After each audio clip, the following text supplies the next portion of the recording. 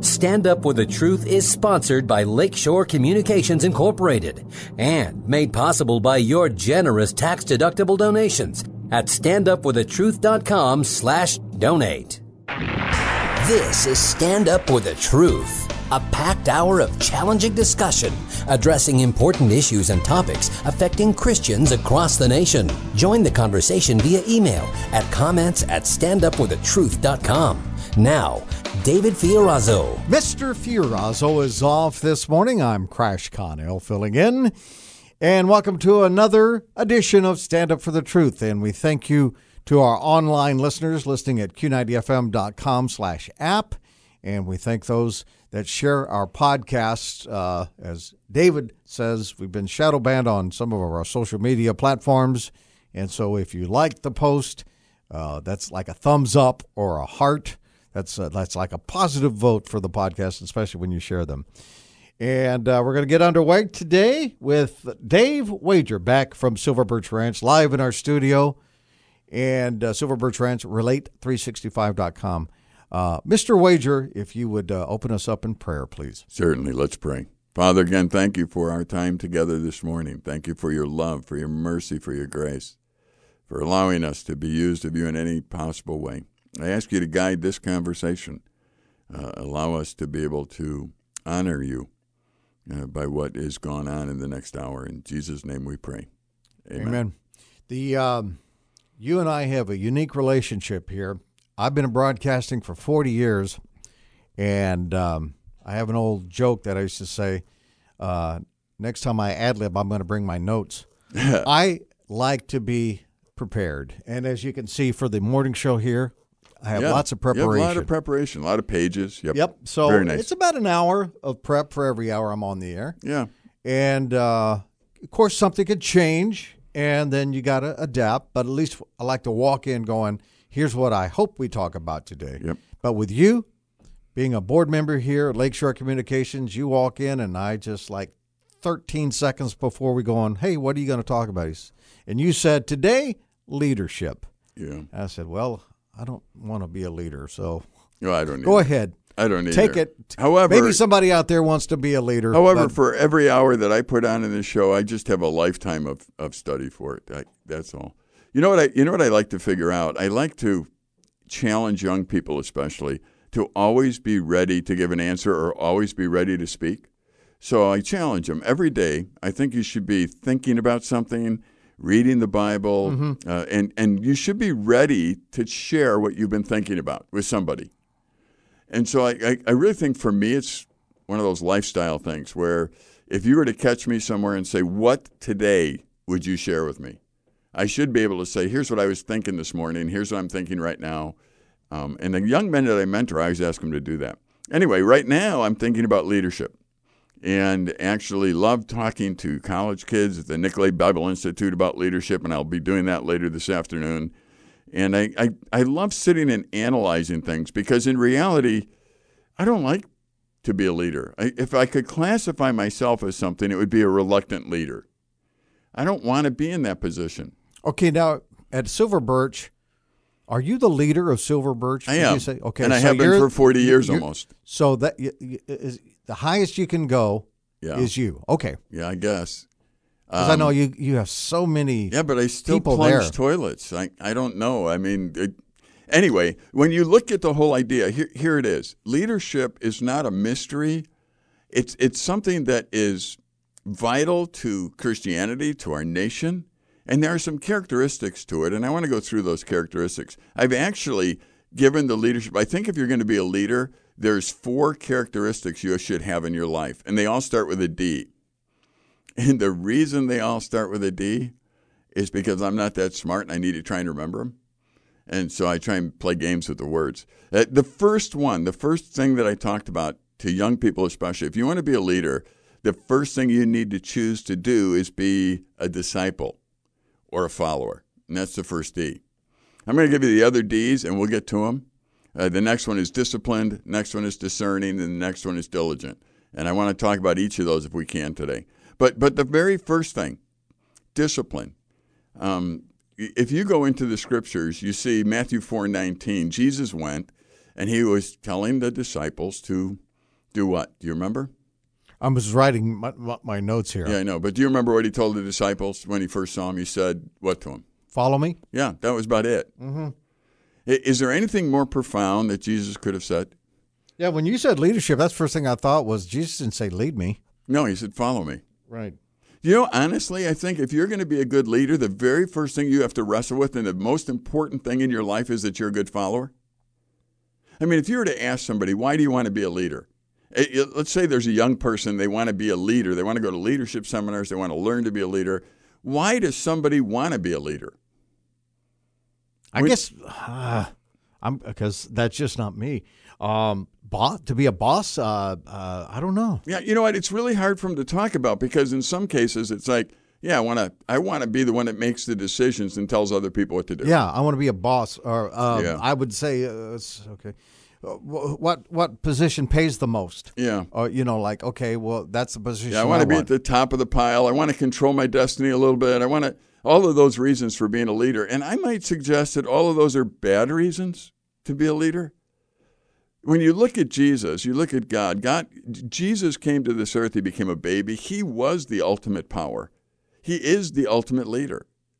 And what he did was follow. He followed God. I mean, you go read, I would challenge our listeners, go read, John chapter 17 and understand how Jesus went through and basically followed God and showed the world who God was, and that was his most important task. And when he was talking to people that he was going to build the kingdom around, he basically said those two words, follow me. Matthew 4:19, follow me. And then 2 Timothy, Paul picks up on this. In 2 Timothy 1:13, he says, Paul says this to Timothy, he says, follow the pattern of sound words that you have heard from me in the faith and love that are in Christ Jesus. So the Apostle Paul comes and he says, you know what, I got this. I learned that I need to follow God. That's my number one responsibility. And Timothy, I'm teaching you, I'm mentoring you, and the very most important quality I want you to have is to follow me. Because if A equals B and B equals C, then A also equals C. So if I'm following God and you're following me, you're following God.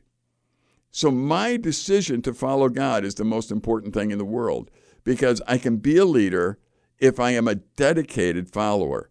And anyone who's a leader today, if you're going to be successful in leadership, you're going to be a follower. And some of you might say, well, I don't know about this guy. Don't look at other people. I'm talking about our lives and being a follower.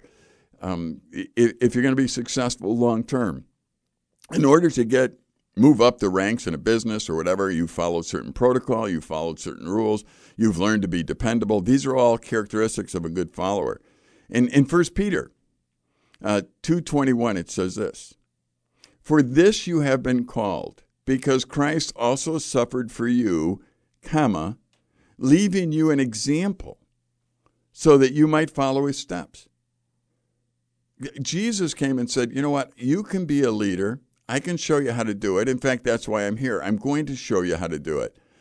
I want those who love God, those who are in God's family, to really think about how important it is for them to decide that the number one factor in their life is going to be they are going to be a good follower. They are going to follow God. And then to practice that in their life. If you were to look at it, there's a lot of ways that we could practice being a follower.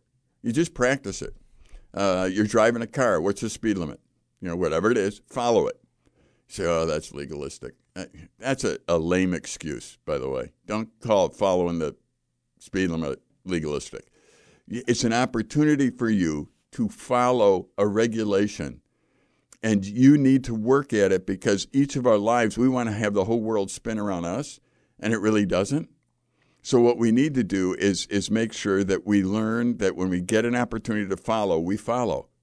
Are there certain things that you're supposed to do when you're in a grocery store? Certain things, you follow the rules, you do what you're supposed to do. I don't know how many bathrooms I've been in that reminds you to wash your hands when you leave.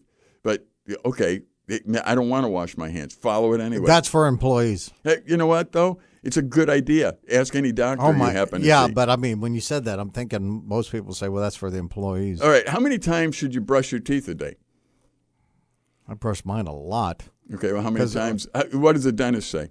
3 times. Okay. For 2 minutes. Okay, if a dentist says that, now I don't know, my dentist I think says twice a day. Or after every meal. Whatever. Yeah, well, yeah. I would go to him and I would say, okay, I want to follow you. I've had several times, I'm an old football hockey player, and there are several times where I'm with a trainer or I'm with a rehab doctor or I'm with an orthopedic doctor.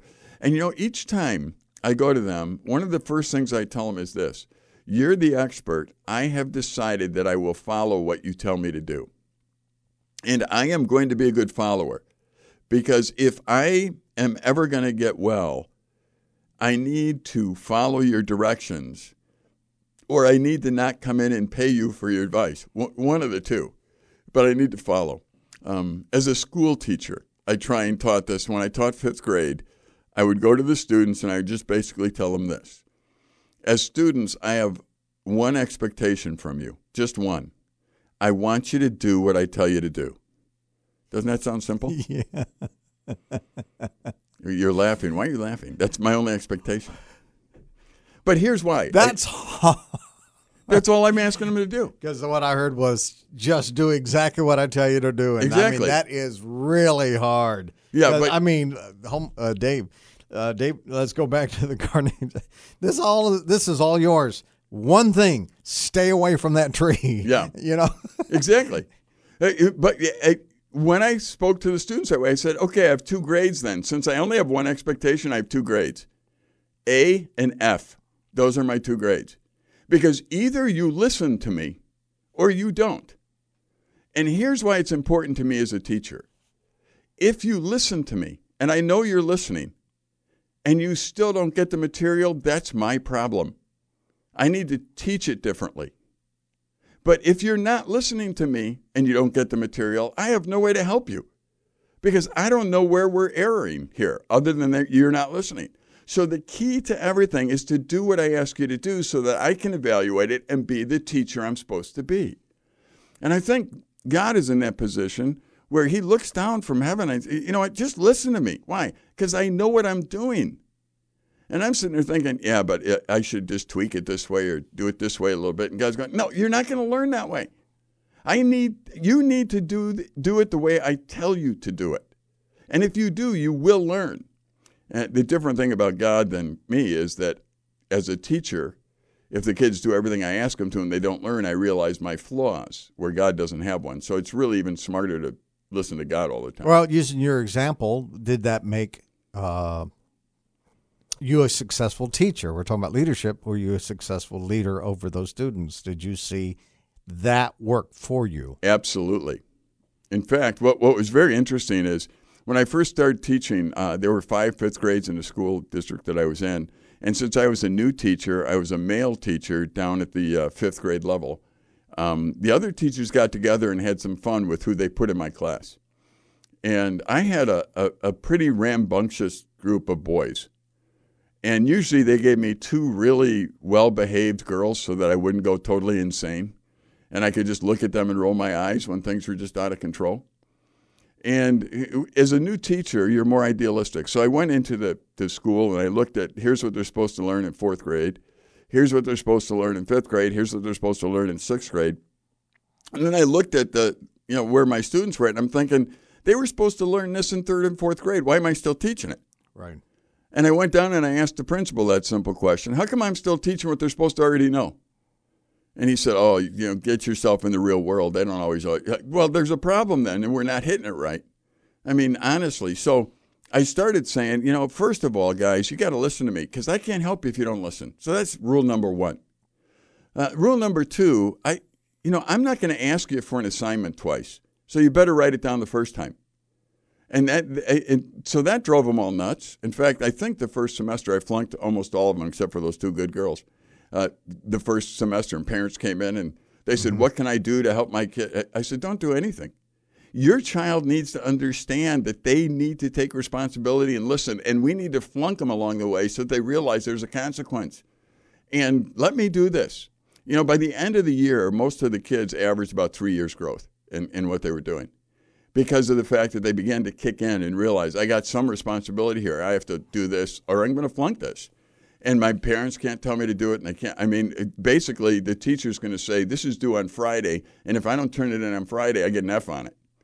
And if I don't do it the way he told me, I get an F on it. So I need to listen really carefully. You know, another interesting, I was thinking about, I had a high school civics teacher, social studies, whatever they call it now, and that was a hard course for me. And yet it ended up being my best course, because the one thing I really liked about him was his was basically this simple. The class was note-taking. You remember the old overhead projectors? Oh, yeah. So he had handwritten notes. And he says, you write down what I wrote and you'll pass my class. And he was the same way. It's A or F. Yeah. And you write this stuff down, and I promise you, you will. And I did very well in there. And that's the whole class. It really was. There was some discussion at the end. Do you have any questions about the notes? Yeah. But, and that was one of my best classes. And I appreciated, some people call it legalism. I knew exactly what was expected of me. Exactly. Yep. You know, I think students need to understand, you need to listen to your teachers. And if you don't learn, but you've listened and did exactly what your teachers asked you to do, then your teacher needs to adjust what they're teaching and how they're teaching. But they cannot help you if you do not listen. And if I choose not to listen to God, but I expect him to help me, same position. I need to listen to God. And I need to choose right from the beginning of my life that listening to God is what's important. Now, I don't have to be overly skilled in my delivery of different things. You know, one of the interesting things is if I concentrate on listening to God and I concentrate on loving people around me, life seems to go the way it should go. I think sometimes in my early life, I might have concentrated on being, I want to be a super father, super dad, or whatever it is. You know what? As a dad, I make mistakes. But what I can do is concentrate on looking at my kids as sheep and me be a shepherd and let them understand I care for them and love them and I'm trying to do what's right with them and ask them to listen to me so that we can get this thing done together.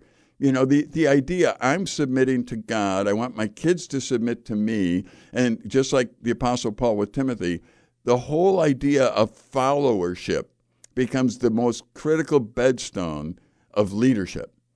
And anybody that wants to be a good leader needs to understand followership first. I need to follow. And then I can start moving up the ranks of influence. And if you become one who is dedicated to following, you're not so interested in having the position because you're wanting to follow. And those followers become good leaders. In John 10, I love the idea, the analogy in the Bible that it talks about with sheep. And when you think about it, sheep look up at their shepherd, and all the shepherd wants the sheep to do is follow them. And why does the shepherd want the sheep to follow them? Well, because they're going to keep them safe. They're going to keep them fed. They know where the water is. Just follow me. If you look at John 10:4, it says, when he has brought out all his own, he goes before them, and the sheep follow him. Why do they follow him? There's a comma there. The next sentence tells us, for they know his voice. As a leader, one of the most important things is I need to understand who I'm going to follow. Crash, I'll tell you what I think, which is so unusual, I know. But here's what I think. I think that we were all made with the follower gene. We're all meant to follow. Everybody is meant to follow. And Satan plays with that. He gets us to follow our desires. He gets us to follow money. He gets us to follow. Yeah. He gets us to follow each other, and that's why peer pressure is so strong. But I think that we were made to follow, and I would ask all of our listeners to reevaluate their lives and say, okay, since I'm made to follow, and since I am following, even though I think I'm Mr. Independent or Miss Independent, and everything about me is just what. No, you're made to follow, and you're following something. You need to make sure that you're following God. You need to make sure you're following the right thing. Because all of the other followership that you do is something that I think Satan has thrown out in front of you to destroy you, because he takes good things and he distorts them so that you never get the benefit of them. There's a tremendous benefit in my followership, tremendous. If I will go and I will enjoy God and follow him, I will benefit and everyone around me will. Okay, now we're talking with Dave Wager from Silver Birch Ranch and Nicolet Bible Institute. and relate365.com. 4 characteristics of biblical leadership. Now, you said they're disciple, discipline. Yep. Did I get that? All right. Discernment and diligence. Yes. All right. So we got the disciple out of the way. We're going to take a break, and let's cover discipline here on Stand Up for the Truth.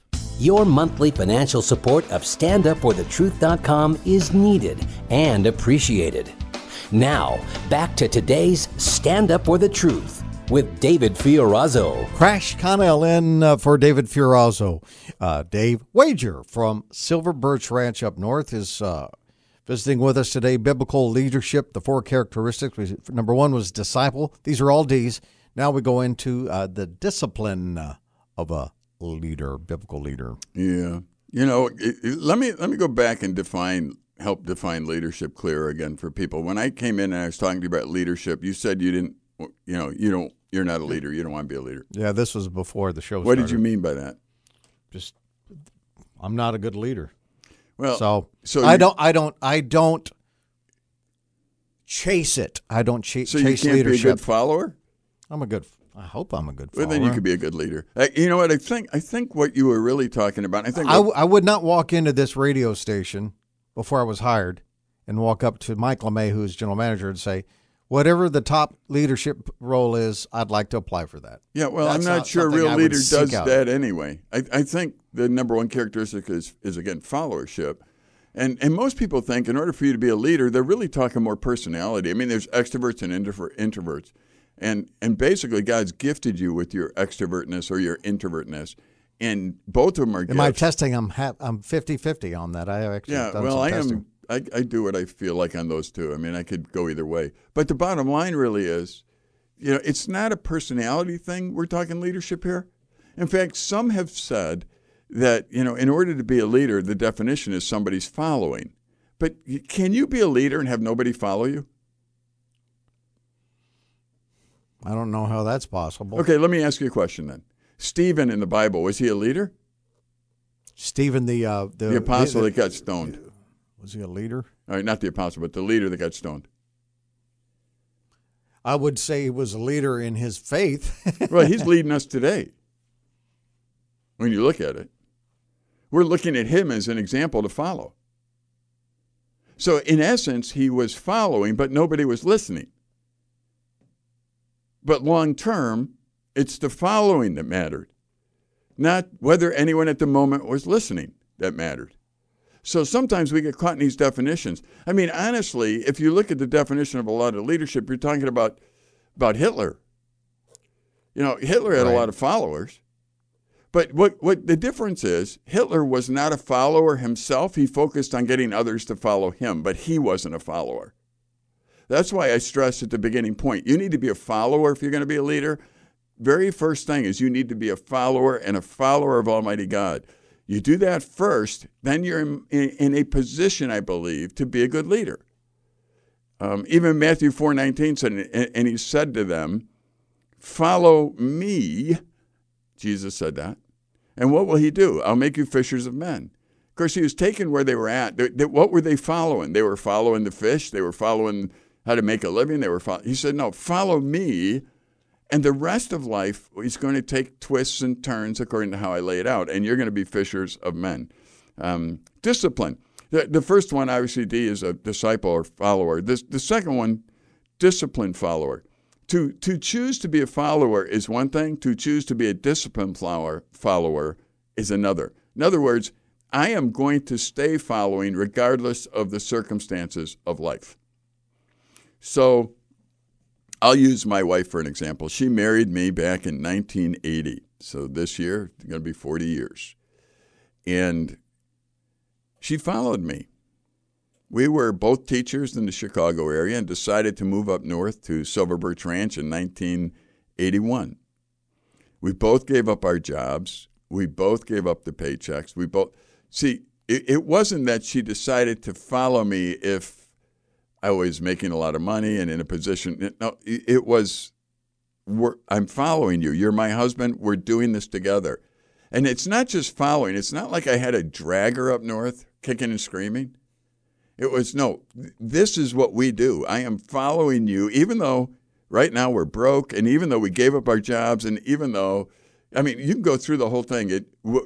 People all the time need to realize following is not you don't have a qualification like I'm going to follow God as long as my life fits this scenario.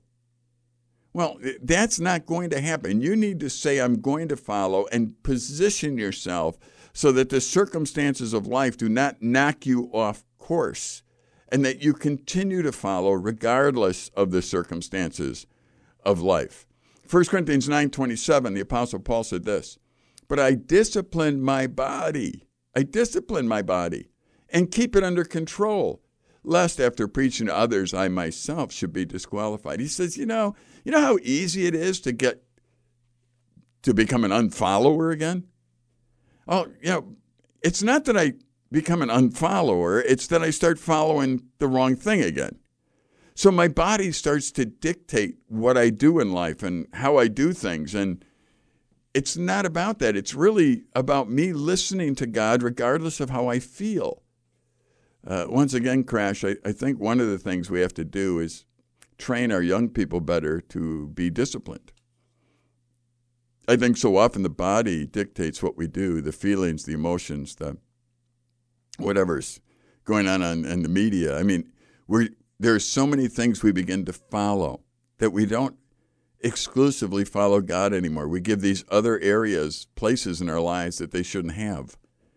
And we get in trouble because of it. And I've said this often, so I'm sorry for those who listen to us a lot, but I still ask young people to practice the idea of saying no to themselves. Because there's going to be so many times in life where you have to say no to yourself. And you're not going to feel like it because you're going to want to follow yourself and your urges and your desires.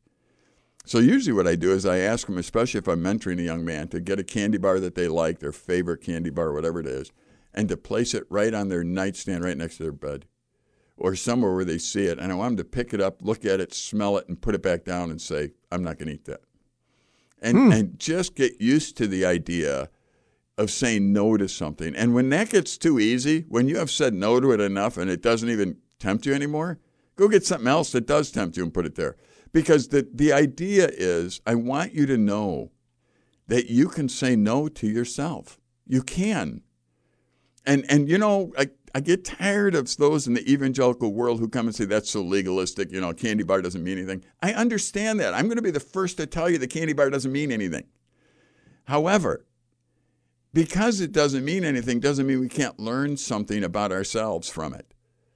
What we need to do is be able to practice saying no to ourselves because we live in a culture that doesn't know how to do that. Well, and like you said, it's a training because there's people that have come to me and say, how did you do that? And I said, I had to say no to sugar, processed foods, et cetera, et cetera. They say, I can't do that. And I went, neither could I. Until you did it. And then now I do it. Yeah. So you're not tempted by sugar because when I go into the coffee bar here, there's sugar and there's stevia. Yep. I'm not tempted. Well, nobody's going to know. It's not a sin. Right. But no. And so that's just one example. Another one with me for a long time was going out and eat fast food. It's just right there. It's right. It's on my way home. Yep. I can go home and get a sandwich or whatever. But no, it's right there. Yeah. Quick Trip. I need gas, that kind of thing. Yeah. So I'm just saying that, like you said, it's practice it. Yeah. You think about a young person today, high school, college, they're dating, and they're out on a date together, and they begin to have desires and urges, and they've never actually said no to a candy bar. How in the world are they going to say no to the other temptations that arise in their life when they haven't said no to a candy bar? I think that we have to have the discussion because what happens so many times is that we begin to believe that we are better Christians if we say no to things and God loves us more and we put ourselves in a new category. That is legalism, and that's something we can't get into. However, it is valid that we actually practice saying no to ourselves. What I find interesting is those who fast in the Bible. And as I grew up, I used to have people tell me all the time, you need to fast and pray. And I thought, okay, that makes sense. But I kept as a kid asking, what's the purpose of fasting? And they would say, well, it's just do it. You know what I mean? It's like, okay, but what's the purpose of it? Why? There's nothing wrong with food. There's nothing wrong with eating food. Why am I not eating food? Well, you're trying to show God how sincere you are. Well, doesn't he know already how sincere I am? Do I really need to show him how sincere I am by not eating? If I'm really sincere, do I not eat? Is that the deal? And so I wrestled with that as a kid. And as I've gotten older, I've realized fasting's valuable. But not because it shows God how serious I am. It allows me to say no to myself. And I'm discovering as I get older, whenever I say no to myself, whenever I just discipline my life, good comes out of it somehow. It's just, so now if I'm at a place in a big city, now I live in the middle of the North Woods, so I don't get this a lot, but if I'm somewhere where there's an elevator or stairs, I'll take the stairs. And it's not because I necessarily want to hurt myself or anything. It's like, no, the hard way. I'm going to discipline myself. I don't feel like taking the stairs, so I'm going to. I think those little moments in life that I just force myself to do something that I don't feel like doing have become some of the most valuable things that I do. In 2 Timothy 1:7, the Apostle Paul says this, "For God gave us a spirit not of fear, but of power and love," and there's another "and" there, "and self-control." One of the things that we understand, if you have listened to the conversation so far, one of the things that you're gathering is that it's okay for us to be disciplined people and say no to things. I mean, that's a good thing. It's not okay to be legalistic and think we're better than anyone else for doing it. In fact, it's really not that. It's the earlier context of the conversation. You and I are made to be followers. We really are made that way. We follow. That's what we do naturally. So I need to be careful that I don't start following, because Satan's working at that. He just wants me to follow anything or anybody but God. So I need to be careful that I'm not following my body, my urges, my desires. I need to be careful that I'm not following the things in life that are so easy to follow that just give me a quick high or a quick satisfaction rating or something like that. I got to make sure that that's not part of my life. Titus 1:8, it says, but hospitable, a lover of good, self-controlled, upright, holy, and disciplined. Oh, wow. Self-controlled and disciplined. The people that look at it say, it is so easy to so quickly fall into greed, lust, whatever it might be. Why? Because we're satisfying an appetite that we just have never learned to say no to. In fact, we haven't learned to say no to any because we've grown up in a church that talks about mercy and grace, and we've mistakenly thought that grace means that we don't really discipline ourselves and that God loves us anyway. The truth of the matter is that God does love you no matter what. He's an almighty God. He loves you desperately. But if you've been listening to this broadcast, it starts then by me acknowledging that and saying, okay, I'm going to follow him. And then I'm going to be disciplined, and I'm going to keep following him no matter what. No matter what the circumstances are, no matter where he puts me in life, the decision to follow him is going to be something that spurs on the discipline of following him. And it's kind of like being married. When I got married, I made a covenant with my wife, and that we were going to stay married all of our lives, that we were going to stay married regardless of our financial condition, regardless of our health. We were going to stay married and faithful to each other. We did not make an arrangement when we got married. We made a commitment when we got married. Now, here's what I have to do in life then. Anything that starts to erode the commitment that I made to make sure that my wife and I have a pure relationship needs to get out of my life.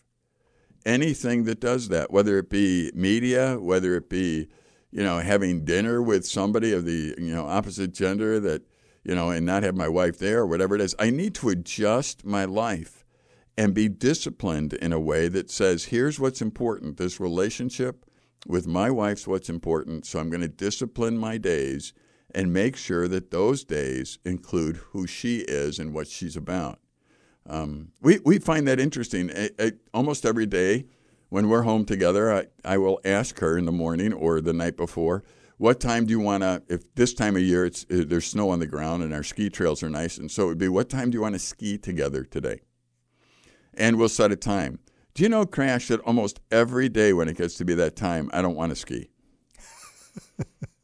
Almost every day. Yep. You know, I've already put in a full day. I'm tired, and it's like I'm going to go home and I got to change into my ski clothes. Yep, I'm going to go out and ski.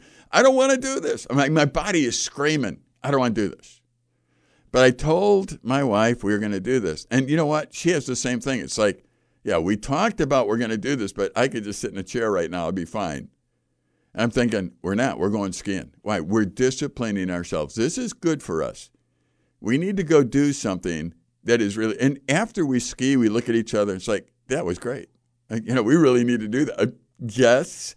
But did we feel like it? No. So I had a chance to follow my desires or my urges, or I had a chance to actually set it up so that I would have to say no to my desire and urges and go out there and do something that was profitable. With us, it's the gym. Yeah. Same thing at the gym. Yeah. We'll put on the gym clothes. We're going to do this. We're going to do this. And like, I'm going to go warm up the car. Yeah. We got to go do this. Yep. We're going to go do this. And yes, afterward, it's like. And that's where your leadership has to come out, regardless of your personality. You have decided to follow God and to follow what's right in your lives, and you're going to say no to yourself. And that's the first 2 points I'm making. That's what makes a leader. It isn't somebody who says, I don't know what I'm following, and now I'm following my urges or desires. And it isn't somebody who leaves enough opening in their life so that the decisions and the commitments they made cannot be done. No, you should make sure that if you've made a commitment, that nothing can get in the way of that commitment. And if anything starts getting in the way of the commitment, you need to change it. And that's called discipline. That isn't legalism. Okay, Dave Wager from Silver Birch Ranch on Stand Up for the Truth. Crash filling in for David Fiorazo.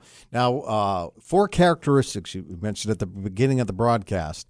We got disciple and discipline. Now you got 2 more. You think you're going to be able to fit those in by the end of the hour? I'll squeeze them in hard. Discernment and diligent coming up here on Stand Up for the Truth. Thank you for listening and sharing today's show via standupforthetruth.com/podcast. Now, back to Stand Up for the Truth. Here's David Fiorazo. Crash in for David with Dave Wager from Silver Birch Ranch and Nicolay Bible Institute. Also, Relate365.com. So we've been doing this so far for about 40 minutes. So if I'm hearing you right, Dave Wager, you're saying the Bible says we can't lead until we follow. Right. I think if you're going to be a leader, be a good follower, number one.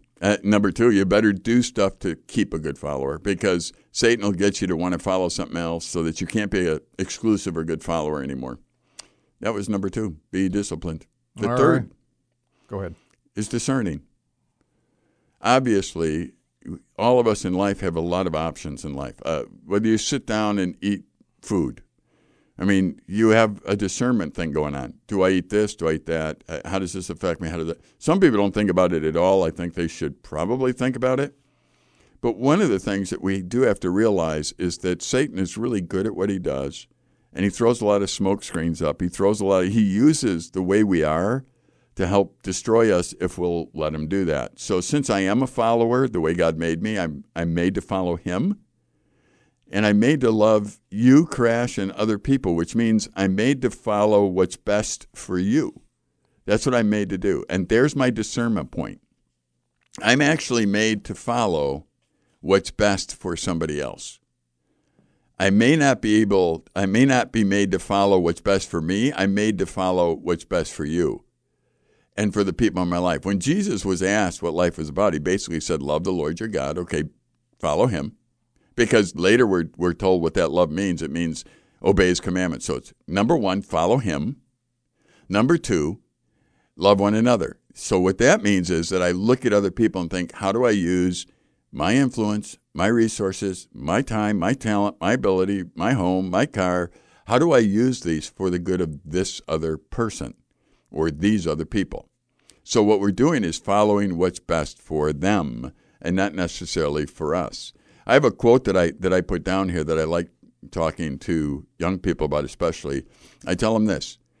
Leaders will always have power and influence. They're always going to have that.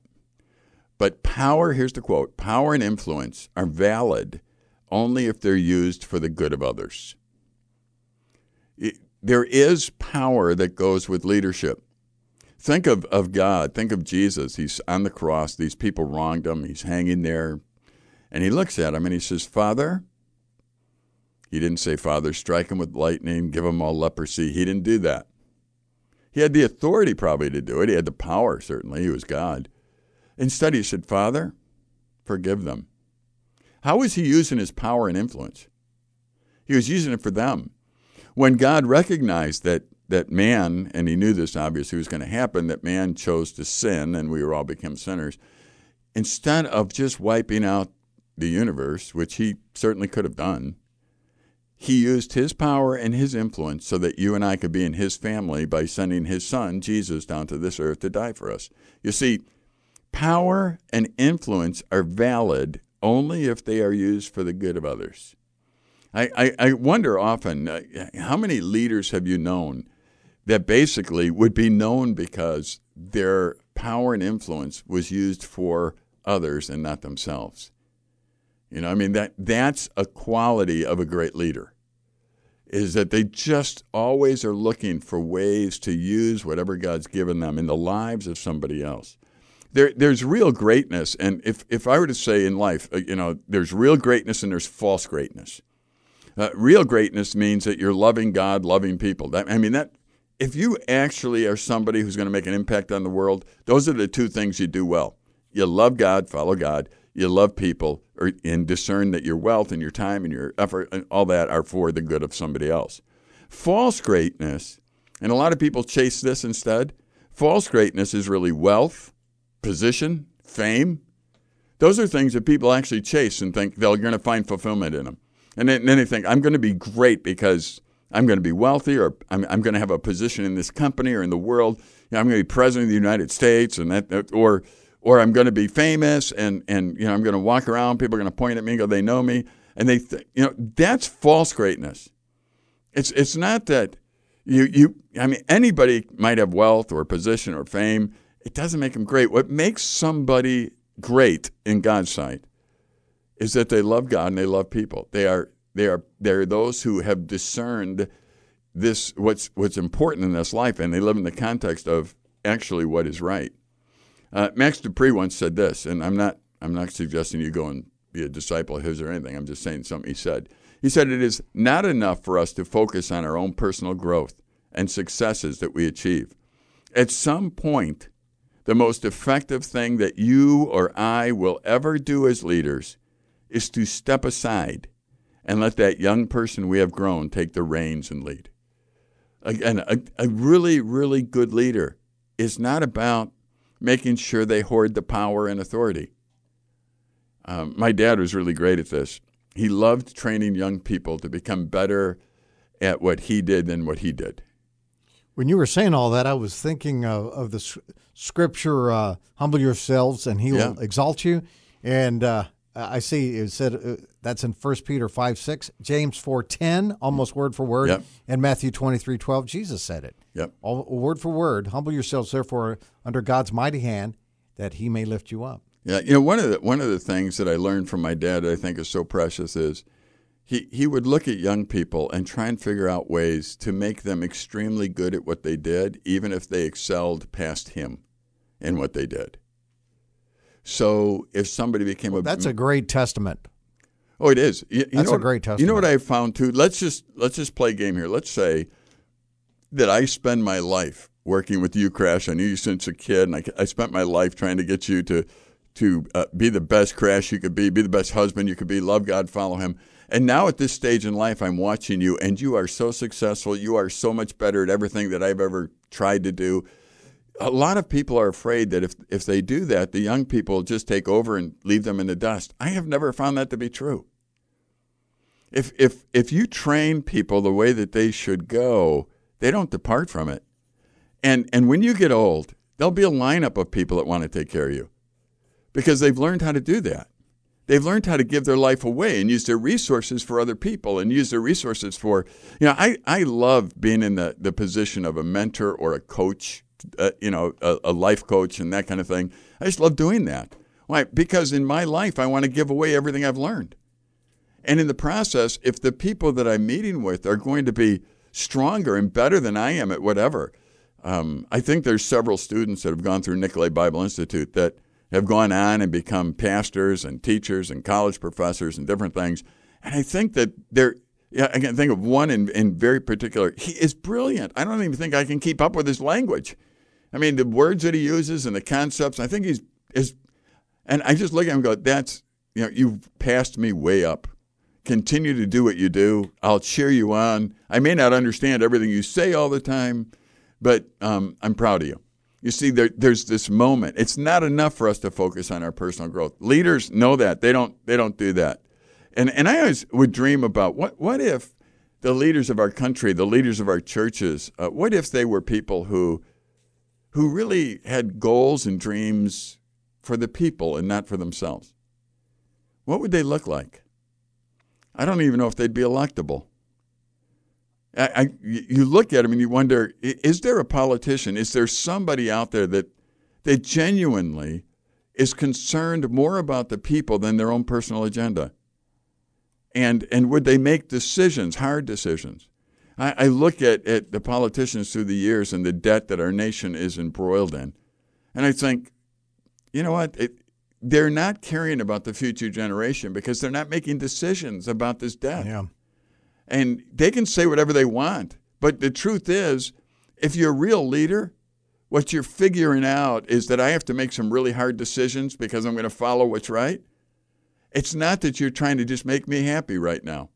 It's that you do what's right. And what's right is to move us towards getting out of debt in that situation. Like you said, would they even be elected?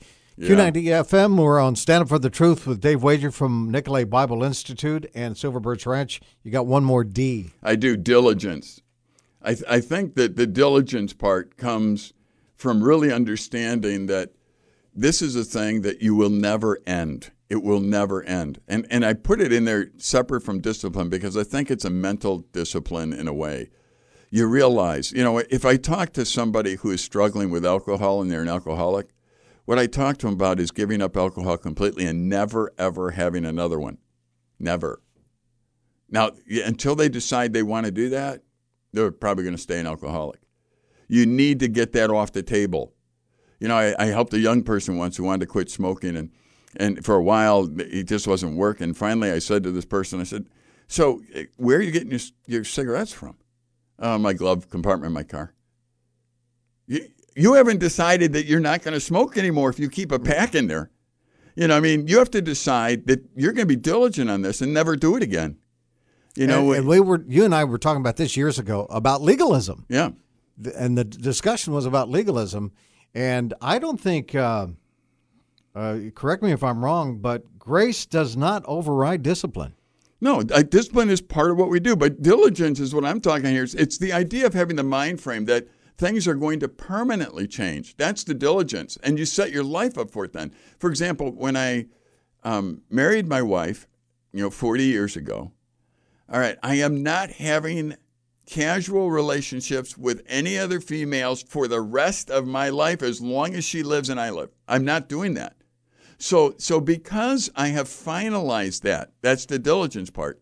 Because I have finalized it in my brain, I'm not setting up for any of that. You see, discipline is going to put me in a position now where I'm going to do the right things every day. The diligence part is, no, I am going to never put it in my path again. Someone who struggles with watching too much media, and I'll laugh about it, but sometimes I give them this advice: get rid of all your televisions and your social media accounts. It's like, oh no. Well, see, you're going to keep an opening for it. And as long as you keep an opening for it, it's going to drive you nuts. The diligent factor is, I am never going to go back to something again. And you need to have the courage to say, I'm not going to do that. And as long as you make provision for the flesh will scream at you. But if you make no provision for it, all of a sudden you've taken away some of its power. It's interesting as you go through and you look, and even when Jesus was working with Peter, I love it because Peter, eventually denied Christ, did all that kind of stuff. But Jesus was talking about, I don't want you to go back to fishing. This diligence, you have a job to do. Get back over here. Your job is to feed and to tend and care for my sheep. That's your job. And you need to get that through your head that that's what I put you on this planet for, and that's what you're going to do long term. So start thinking in those terms and quit thinking about fishing. I think what we do is we always have these ways to fall back to the way we were. We like leaving the door open in case. Plan B. Yeah. And I'm saying no plan B. Plan B. Don't have it. Diligence means I'm not making plan B. The only plan I got is listen to God. Shadrach, Meshach, and Abednego, that's the plan they had. What's plan B? There is no. Plan B to me would be I'm going to sneeze when the music plays and tie my shoes. That way I look like I bowed, but God knows I didn't bow. That was plan B. However, Shadrach, Meshach, and Abednego followed God, and they had no plan B. They were diligent, and because of their diligence, their thought process, and because of their discipline up to this point, remember, they didn't eat the food that the king offered them. They were disciplined up to this point. Look at beyond that. They were described as young people that worked hard. They had discipline. They were followers. They were following God. They were people who were diligent in that they didn't give themselves an out to change it. And I think that's what makes a good leader. And I think that if you want to be a good leader, you got to have those 4 qualities in your life. And if you do, you can be a good leader. Discipline, or disciple, discipline, discerning, and diligence. You need to be one who's diligent. Oliver Wendell Holmes said this: a professional is an amateur who didn't quit. Quitters are shameful losers because they eclipse tomorrow's purposes with today's pleasures. We're going to want to wrap that one up on here. All right. It's Dave Wager from Silver Birch Ranch and Nicolet Bible Institute today on our podcast, and we'll wrap it up here in just a moment. Stand Up for the Truth, a ministry of Lakeshore Communications Incorporated. Keep the discussion going on social media. Stand Up WI on Facebook and Twitter. Now, we wrap up today's Stand Up for the Truth. David Fiorazzo will be back this week here with more Stand Up for the Truth. Our guest today has been Dave Wager from Silver Birch Ranch and Nicolet Bible Institute. Now, another great resource for leadership training and leadership resources is your website. What is this? Yes, go to relate365.com. Relate365.com. A lot of resources there that we put up for people various ways. So go there, check it out, and see if we can help. That's relate365.com. All right. Thanks for coming in. And remember to speak for the truth about things that matter.